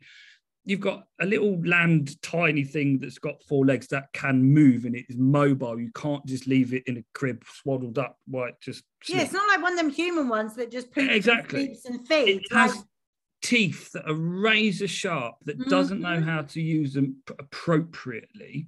Well, it is using it appropriately. It's a puppy. It doesn't care. It's a puppy. It's whatever works. And then it catches, and then it's biting the kids, and then it's biting somebody else, and it's biting something you don't want it to, and it's relentless. And then they go for another stage. I'm not putting people. Please keep getting puppies, by the way, because otherwise I'll be out of a job. So it's not that hard. It's actually really nice. It's not. No, I'm going to come through it from the other side. Never get a puppy. They're a pain in the eye. Yeah, but we take on these things, and we should never take on any animal, any human, anything without going, Joe, this is going to be fucking hard work. This is going to be hard work. But the good stuff that hopefully there are dogs and there are people that are mismatched and will never work. And I don't care what anybody says it will never work no matter what we try for various reasons. But if it does, it's great. The benefit you get, taking my dogs out for a walk, when I'm watching Knockers walk, because it's Old English sheepdog partly, mostly, The when floofy she's bit. off her lead and she's got that rolly bum going. That's brilliant. Oh, There's she nothing I like. swaggers. She's She has a swagger in her she's walk. got that proper old English swagger, wobbly bum, and it's nothing nicer. But if she couldn't go off a lead, then I'd watch on lead. I like her watching her be free. Yeah. But puppies are hard work, yes. No doubt about it. Yes. But we need to be there and manage it as best as you possibly can. So if they can take their dog out and they can go, right, okay, my dog's been absolutely knob, it's full of energy, I need to go and give it a run. But at least I feel like I've got a 70% chance of being able to call my dog back. It's not 100, never near 100. No, and right, yeah, this is a good point. You will never, ever have 100% recall. Nah. Ever. No. Try owning a lurcher. I used to walk a whippet. This is how I knew about the ear thing. Yeah. Because anyone that has a sight hound, right, lovely Ellie Whippet would, if she suddenly spotted something, if I was quick enough, I could get her back on the lead. But as you say, if I hadn't, streamline as possible, like her ears would go up and then cross over, and then flat, and then flat. And if it got to flat, I was like, she was gone. I was like, nuts. Okay. Yeah. But again, having we know in certain situations there's nothing we can do. But if they're just hanging around, even a sight hound, you can teach a sight hound a good recall. They do have a good recall. But yeah, just you can teach any dog to recall. You can teach a husky to recall. You can definitely teach a beagle to recall. Yeah, I've got some beagles. You need to make sure that you are reinforcing it. Yeah. That the reinforcement is worth the dog's time and effort to be coming back to you. And also, I think it's one of those things where, you know, going back to saying puppies are hard work. Yes, they are. And I always joke that if puppies weren't super freaking cute, no one would ever get one. No, and if he didn't go for a point with a puppy that was really, really hard work and it becomes enjoyable, you know, puppyhood is enjoyable as well. That's why people have bloody Instagram and Facebook pages dedicated to their dogs. And it's great. And it's great for kids to be brought around puppies, to understand, you know, puppies they're hard, but they're also really, really, really rewarding. Why I do my job. I don't do my job because it's so hard. I want to fix. I do my job because, I do like hanging out with people and pups. Who wouldn't? But the thing is as well, getting puppies early and getting them on the right path is going to make the whole adolescent drama so much easier if you've already put the work in. Yeah, now, because they'll come out the other side and that hard wiring that's been chiseled into their brain as that young puppy, and all those hormones start to sort of, almost like a bottle of Coke. I was trying to explain, open a bottle of Coke, it all goes really fizzy, and then it starts to defizz, and then it all comes nice and flat again. But that takes about 2 years for that bottle of Coke to stop fizzing. But you know, everything underneath is quite stable. And if you've taught that stability first, we'll get all that fizzy mess as they go through it. But once that all starts to fizzle down, you'll get that stability again, because it's hardwired into the dog's brain from early age. Why it's and we know that when we reinforce a behaviour, it happens more. If the dog finds the behaviour reinforcing, they will perform the behaviour more. Yeah. So recall's like a really good example, because the amount of times I've seen it where I've watched a dog just go hooning across the park at another dog, and the owner hasn't even tried to call it back. And you're like, no point. Dude, you clearly know. Yeah. At least say, sorry, my dog's coming over. I'm coming to get him or her. Yeah, no. Yeah. I remember I was out with Dodge, and luckily I had Dale with me that day as well, thank God, because I got the impression that if it had just been me as a lone female, the conversation may have gone differently. But we were walking across the park, all of a sudden dog appeared on its own in a gateway, so we stopped, and then the bloke appeared and the dog went to carry on coming towards us, and I was like, can you call your dog please? And he said the dog's name, nothing really happened, and I went, can you call your dog please? He's not friendly. And he went, oh, well, I'm trying.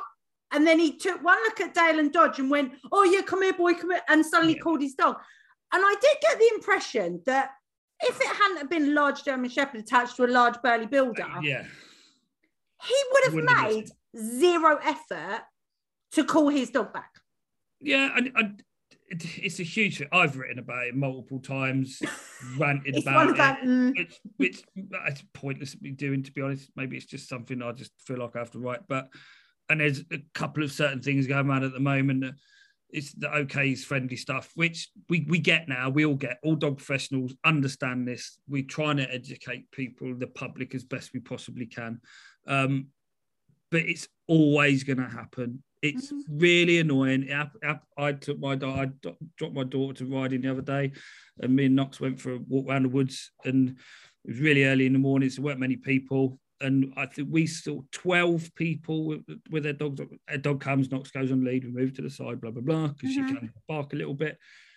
But 11 of those people just let their dogs come running over. And I went, oh, whatever.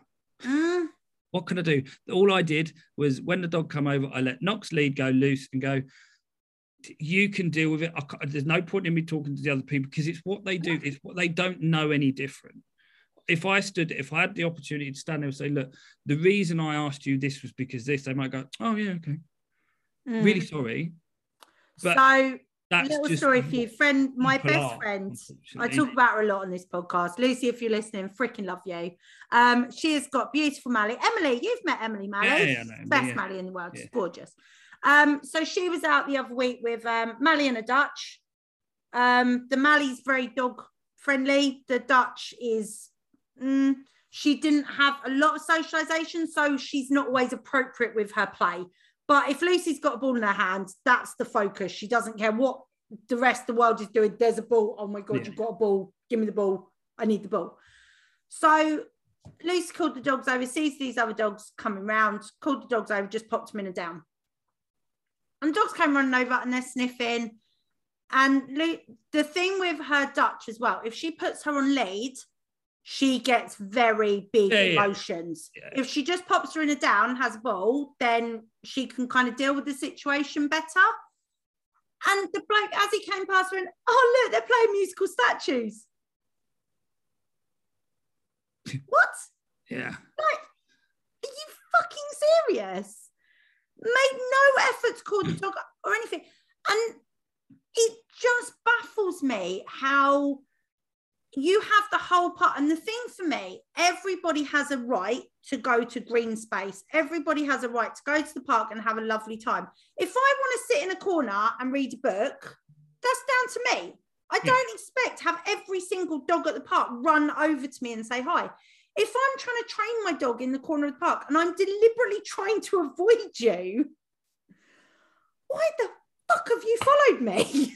Yeah, I do, I get it. And as I said, I've written about it and I've wound myself up about it. Oh, you know it's one of my triggers because I'm at the point on the other hand, I kind of look at it from a point of view. So, a dog training journey started however many years ago. But before I was a dog trainer, before I was interested, I always knew a bit about dogs. But I remember even stuff like just seeing a dog down the road, that's a nice dog. See a dog out of the park, that's a nice dog.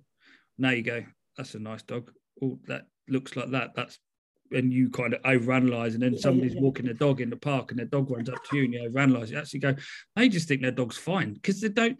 A lot of these people don't know. Yes, some people don't care. That's fine, but some people just don't. They don't get it. So we can educate and say the reason being is because, and partly that's what's kind of happening with all these social media things at the minute. There's a reason. Rather than just say, call your dog back, don't let your dog run after other dogs, because that aggressive approach will just piss people off. Yeah. So please don't let your dog run after, because it can be potentially really dangerous for the other dog and really scary for the other dog.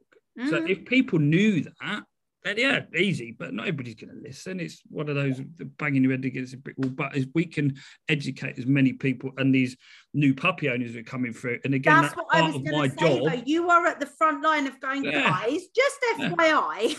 Yeah, but they don't understand, you know, and if we can get in there, and the education, as I said, when you asked what's the what do I want to teach the most, I want to teach you can hang out with your dog and you can have a nice dog. I want to teach the owner mainly that it's pretty cool just to have a puppy, just hang out with it if need be, feed it a load of chicken and move on. Yeah, hang out, make sure it's got a good recall. Yeah. Make sure you understand the laws of the land, that if your dog runs up to another dog, yes, you will get caught out at times because you've got a puppy and they just don't know what they're doing. And you might have to, I'd rather you shout, sorry, he's coming over, I'm going to come and get him, then it's okay, he's friendly, which is that afraid. I'm guilty, I've written about it. You know my response to don't worry, it's friendly, and it upsets people. Yeah, but I just sorry, I'm going to come and get them. If somebody just says sorry, I'm going to come, I'm really sorry, I'm going to come and get them. I know they're trying. Fine, yeah. And then we're on to, then it's okay, cool. I'll get your dog for you. I'll hold your dog, or my dog will hold your dog for you. Depends which one it is. But this is the thing as well. And for me, like, so with the Chihuahuas, from their perspective, having other dogs bolting over to them is really terrifying. You're little, you're very small. With this, we could. Yeah, this is something we will never. But then I have the other extreme of Dodge, who is, I would say, generally polite around female dogs. Yeah. But he's a knob round male dogs because he's still at that down the pub, having a few pints, looking for a row. Yeah. Like, that's what I say. It's like having a drunk teenager half the time. It's competitive nature, isn't it, of boys. The reason I'm keeping him away from other dogs is because I don't want to set him up to fail. No. Now, if you're allowing your dog, and to the point where the other day I actually had a tennis ball followed by a dog head straight towards us while he was on lead.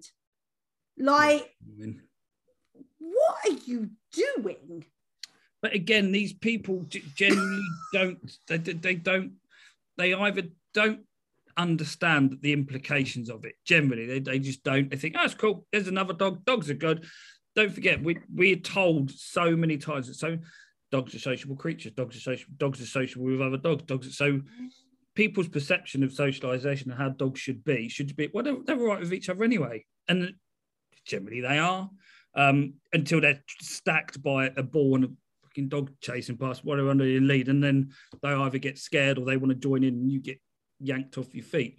Yeah, but the other owner doesn't see what that does to you and the actual implications of it all. But yeah, we can't change the world like that, unfortunately. We can just do our little bit through the puppies. And that's the thing. I think if on the front line, if you can explain to the puppy owners, especially first-time puppy owners, look, if you see someone that has a little yellow sleeve on their thing, or if you see someone, their dog on their lead, and they look like they're trying to avoid you, they are trying to avoid you. Yeah. They're not being horrible. They're probably either trying to keep your puppy safe, or their dog doesn't need a puppy bouncing around them. Yeah, I think, again, from puppy classes, we need to explain, we don't need to go into massively huge detail, but just keep your dog happy, keep your dog safe. Yes, socialize them gently, make sure they're okay around people. If you've got dogs that they're going to spend the rest of their life around, family dogs, dog friendly family dogs, get them around those, because that's, if you want to go around Auntie Jean's for Christmas and she's got a really lovely old dog and that's where you're going to be going, get those dogs used to each other. So or trying, and if it doesn't work, then maybe you have to come up with a different plan. But do that and get it used to the kids, get it used to. If you've got children, don't forget, you'll probably, hopefully we're going to stay in the situation we're in now where we can have people around. If you've got children, your puppy needs to be gently exposed to other kids, not taken down to the school gates and handed round. Some dogs might thrive on that, but some dogs might not. It can just be there hanging out and watching these screaming kids, and they're going to come over to them anyway.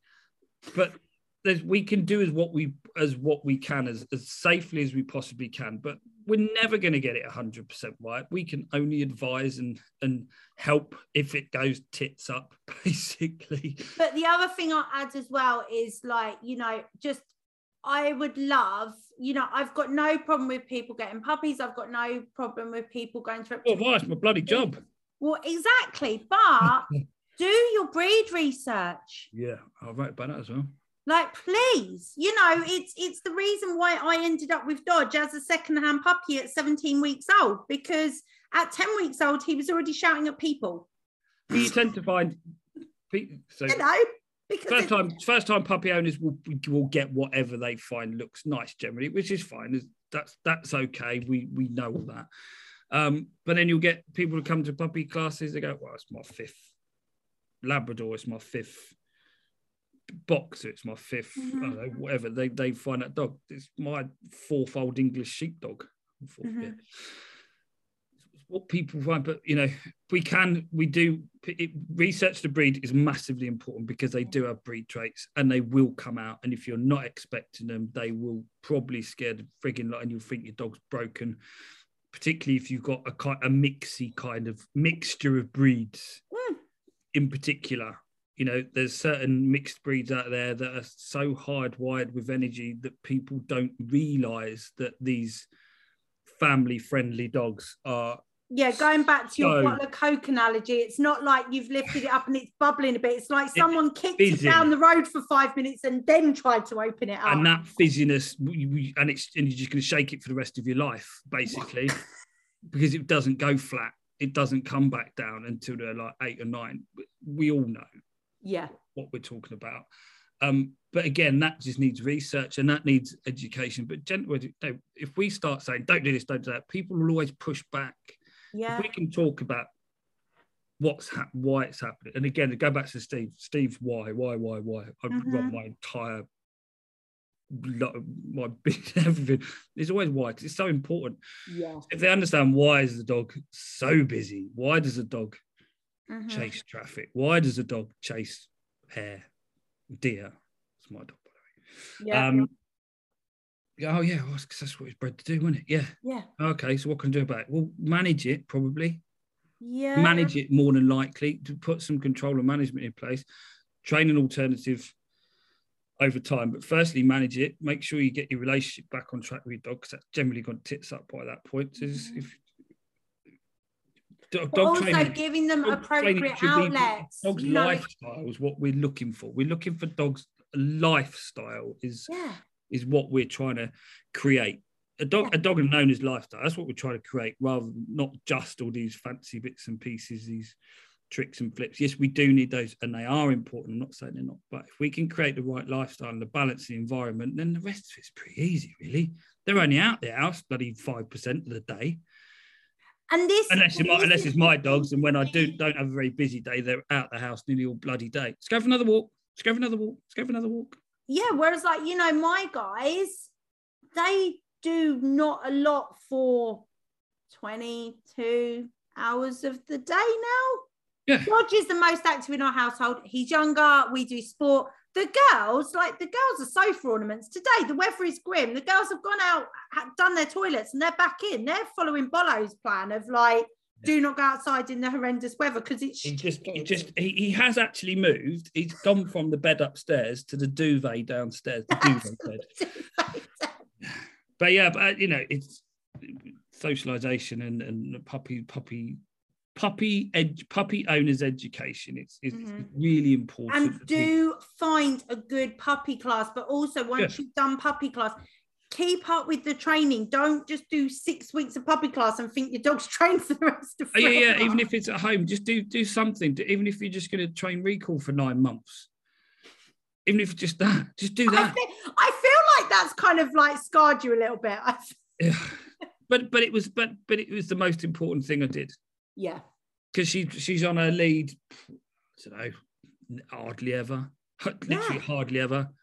She's, obviously around the streets, but I don't walk around the streets. I take her to places where she wants to go, which is I would love to be in the middle of able nowhere and just have a mooch around in the middle of the fields.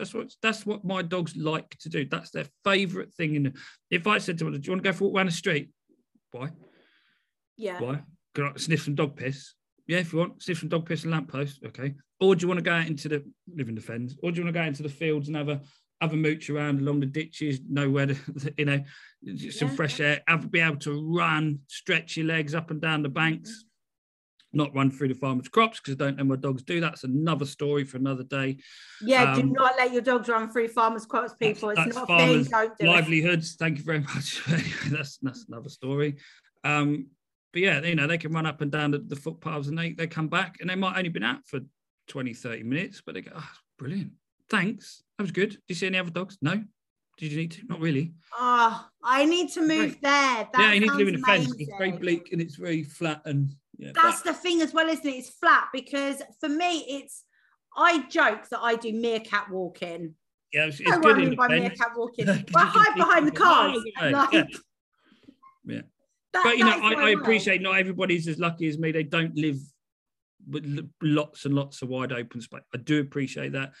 But again, if that's the case, then we can still stuff we can do locally. There's still and we go to like probably twice a month. I go to a secure field. Yeah. So that I can literally they can just do dog stuff, and all I have to do is walk around and pick up poo. Yeah, well, that's the same as my field. Training. We have the same. We have our secure field. I've got a secure field. I hire mine out as well, and we have regulars that come down, and that's the only off-lead time their dogs get. But the owners have said to me, "This is my dog's fave." They squeal. Somebody sent me a video. They live about 20 minutes away. The dog was squealing as they left because the dog knows where it's going. Was it a Stafford? No, it was a Malinois. Well, there we go. Okay, so shepherd squeal, not a Stafford squeal. I know the squeal. But the dog's so excited because they know, and the owners go back and go, "Oh, at least had a good run." And then they get some people who just come for a bit of I just want to fancy let my dog run around for a bit. But for somebody, these facilities, for some people, are critical for their dog's emotional well-being. For me, they really are. Like, if I didn't have access to secure fields, and I'm lucky, there's a few that are just kind of flat fields. Yeah. One of the ones, Dogs and Dandelions near me, shout out to Celia. Firstclassdogtraining.org. Just shout out to myself. There we go, do it. We'll in Market Deeping near Peterborough. But where Celia is, she doesn't have a massive space, but there's a little search wall. There's some little low level there's a little seesaw, there's a tunnel, there's some mounds, there's some tires, there's some pallets. And the dogs just kind of mooch and sniff around, hang about and sort of run about a bit. And I've got a picture, we were there one day, it was a lovely sunny day. Chica just took herself over to like this little crate thing and curled up inside the crate and went to Kip. And I was like, Chica, I've just spent money to take you to this lovely field. She was like, yeah, but I want to sleep here, okay? Yeah. Knockers will lay in the corner in our field. That's fine, that's absolutely cool. But for me, because the world is such an overwhelming place, being able to go to a field, and actually Dale has now realised that coming to a field with me is quite fun, because apparently walking with me is the most non-fun, stressful thing you can possibly. I can't think why. What, me and Dodge being lovely and calm and quiet in this situation? But it is important. And your dog doesn't need to run around. Your dog might go. It depends on your dog. If you're throwing a ball thousands of times, one you can hurt them, but two, or whatever. Don't start me on that. I'll come back on one day.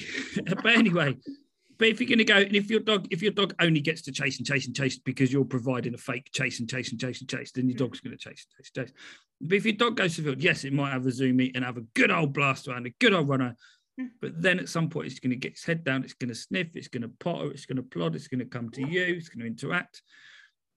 And it's great. It's because if dogs in the wild don't do ball chasing and zoomies and craziness, they just want to go and hang out, mooch around a bit, and then eat shit from the bin. Yeah, That'd be Knox's perfect life. Just mooch around and eat shit from a bin. Love it. Quite happy. Yeah. Well, I might send her out. That can be a new it's not the 70s anymore, dude. There's no just open your door and let your dog free. We're not allowed to do that anymore. No, but not many people used to. There weren't many. It's okay. Friendly posts going on Facebook in the 70s. This is also true. So I get it. I understand all that. I said I'm guilty. I write about it a lot. All these type of things, but mainly through just. But also, I try and educate why. Yeah, and I do have to say that me saying, could you call your dog please, when I'm attached to chihuahuas often ends up with me just picking them up because it's not a thing. Me saying, can you call your dog please, when I'm attached to a large shepherd, can't pick this one up. More efficient. Yeah, well, exactly. Well, the thing is, I think partly if we've got Bolo will have a muzzle on just because of what he is. What you mean? You don't want him taking down animals and creatures in the world? Pretty much, yeah. You know, sight hound. And he also eats shit. Nice. So he's managed. So he has a muzzle on, and Knockers is a big, friendly, fluffy beast of a dog. So people are going to let their dog's going to come over to her particularly, but they still do it to Bowl. But it's just people don't know. That's all it is. People don't understand. So we could go knocking. We probably need to knock on everybody's door in the entire world and just sit down with them for 10 minutes, cup of tea, and have a leaflet and say, "This is what could happen to your dog." But it's not going to happen. But like I said, if we can get from the front line, at least our puppy owners, my puppy owners, are going to be the ones who go, "Okay, I'm not going to do that. But if it happens to me, what I will do is I'll let my lead go as loose as possible and let my dog try and deal with it." Yeah. Or if I've got a little dog, I'll just scoop it up and walk away. But there are so many times I wish I could just scoop Dodge up and walk away, but my back is not going to withstand. No, I'm definitely not going to do it with Knox either, or Bolo, to be fair. Well, for that shit. Yeah. But I do sometimes feel with Dodge that should I just let that lead go loose and see what would happen? But then if he did hurt another dog, I would feel horrendous.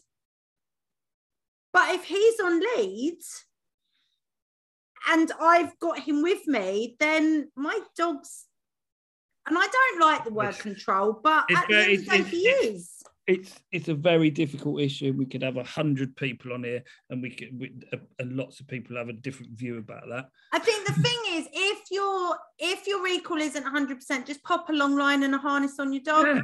Keep it safe. If you get caught out and your dog does happen to run over to another dog, just go, "Sorry, let me come and get him." Yeah. And the owner will go, I mean, don't get me wrong, they're still going to be swearing and muttering under. Of course they are, but at least they know you've tried and you've made the effort to apologise and you've not tried to cause distress, or you're just not giving a shit. Yeah. It's the ones that go, well, it's my right for my dog to. Yeah. I don't go up to every person and lick their face. Yes, that would be freaking weird. Yes, you do. I've seen you do it. I do not go up to random people and lick their face. Anyway, not now we've had a pandemic. People you know. Pre-pandemic. Yeah, you're not allowed to do it now, anyway. It's weird in a mask. But do you know what I mean? Like, you wouldn't go up to every single person in the street and go, "Hello, hello, hello, hello, hello," because, like, it's just weird. Yeah. Why do you think it's okay for your dog to do it to other dogs? Because we ban this socialisation word around far too indiscriminately. Exactly. But that's what it is, I think. Mr. Lee, if people want to find you, honestly though, no. Right, so virtually on I'm not Facebook, giving my address. Okay. So Facebook, First Class Dog Training. And honestly, guys, give it a follow, because the post Lee puts up, some of them are serious. There's normally a serious undertone, but I have been known to snort when reading First Class Dog Training. I've written the odd serious one, or on Instagram, Dog Trainer Lee or the Puppy Specialists. I didn't realise you were on the Insta. We will sort out the follows for that then. So guys, find Lee there. If you are around the fence, not on a personal Facebook page. I don't have one. Yeah, because you're a weirdo. But if people are near the fence, they can come and do actual physical puppy classes with you. And you do other training as well, don't you? Yeah. We do. I do everything, but we specialise. First Class Dog Training, the Puppy Specialists. That's because what we specialize in. But yeah, we have Hoopers class, we have following classes, we have bronze, we have circuits, we have all sorts. We have puppy packages, we do one-to-ones, we do just get in touch. We have a secure field. Get in touch. There's lots and lots. And if Lee can't help, he'll know a trainer. Yeah, I'll always pass people on. I always refer. Yeah. If it's not for me, I will refer it. I'm not, I will refer on, because that's what a professional should do. If somebody's better at something new, they should be able to refer it on. So exactly, yes. He gets a click for that because that makes my heart happy. Yeah. So guys, hope you've enjoyed this episode. We are in December and we are nearly at the big day of the baby's birthday. So have a good one for that. There is one more episode until Christmas. It's just taking me like a few seconds to work out what the fuck you were talking about then. We're in the future because we're recording ahead. So now there's only like one episode till Christmas. And what baby? What baby's birthday? The baby Jeebus. I know now. It's just twigged. I'm going. I can't remember what we spoke about who's having a baby. Maybe I talked about this earlier. It's just gone. That's hilarious. You baby Jesus. Yeah, happy birthday, Jesus. Have a lovely day. Right, so guys, you can obviously, please, if you've enjoyed the episode, rate, review, and subscribe. If you want to follow me on social media, Instagram is Canine Hoopers World plus Dodge Shepherd and Minx Chihuahua. If you want to follow us on Facebook, we've got a big Facebook group there. And until next time, stay safe, be kind, wash your hands thoroughly, keep your dogs on lead around livestock, don't let them lick toads, and don't let them steal the Christmas pud. Take care, guys. Bye.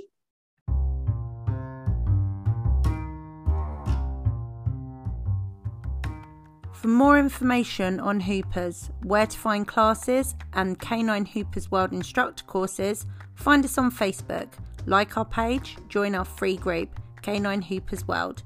You can follow us on Instagram and we're also on Twitter at Canine Hoopers. Check out our website, www.caninehoopersworld.com. Remember, Canine Hoopers World, everyone's invited.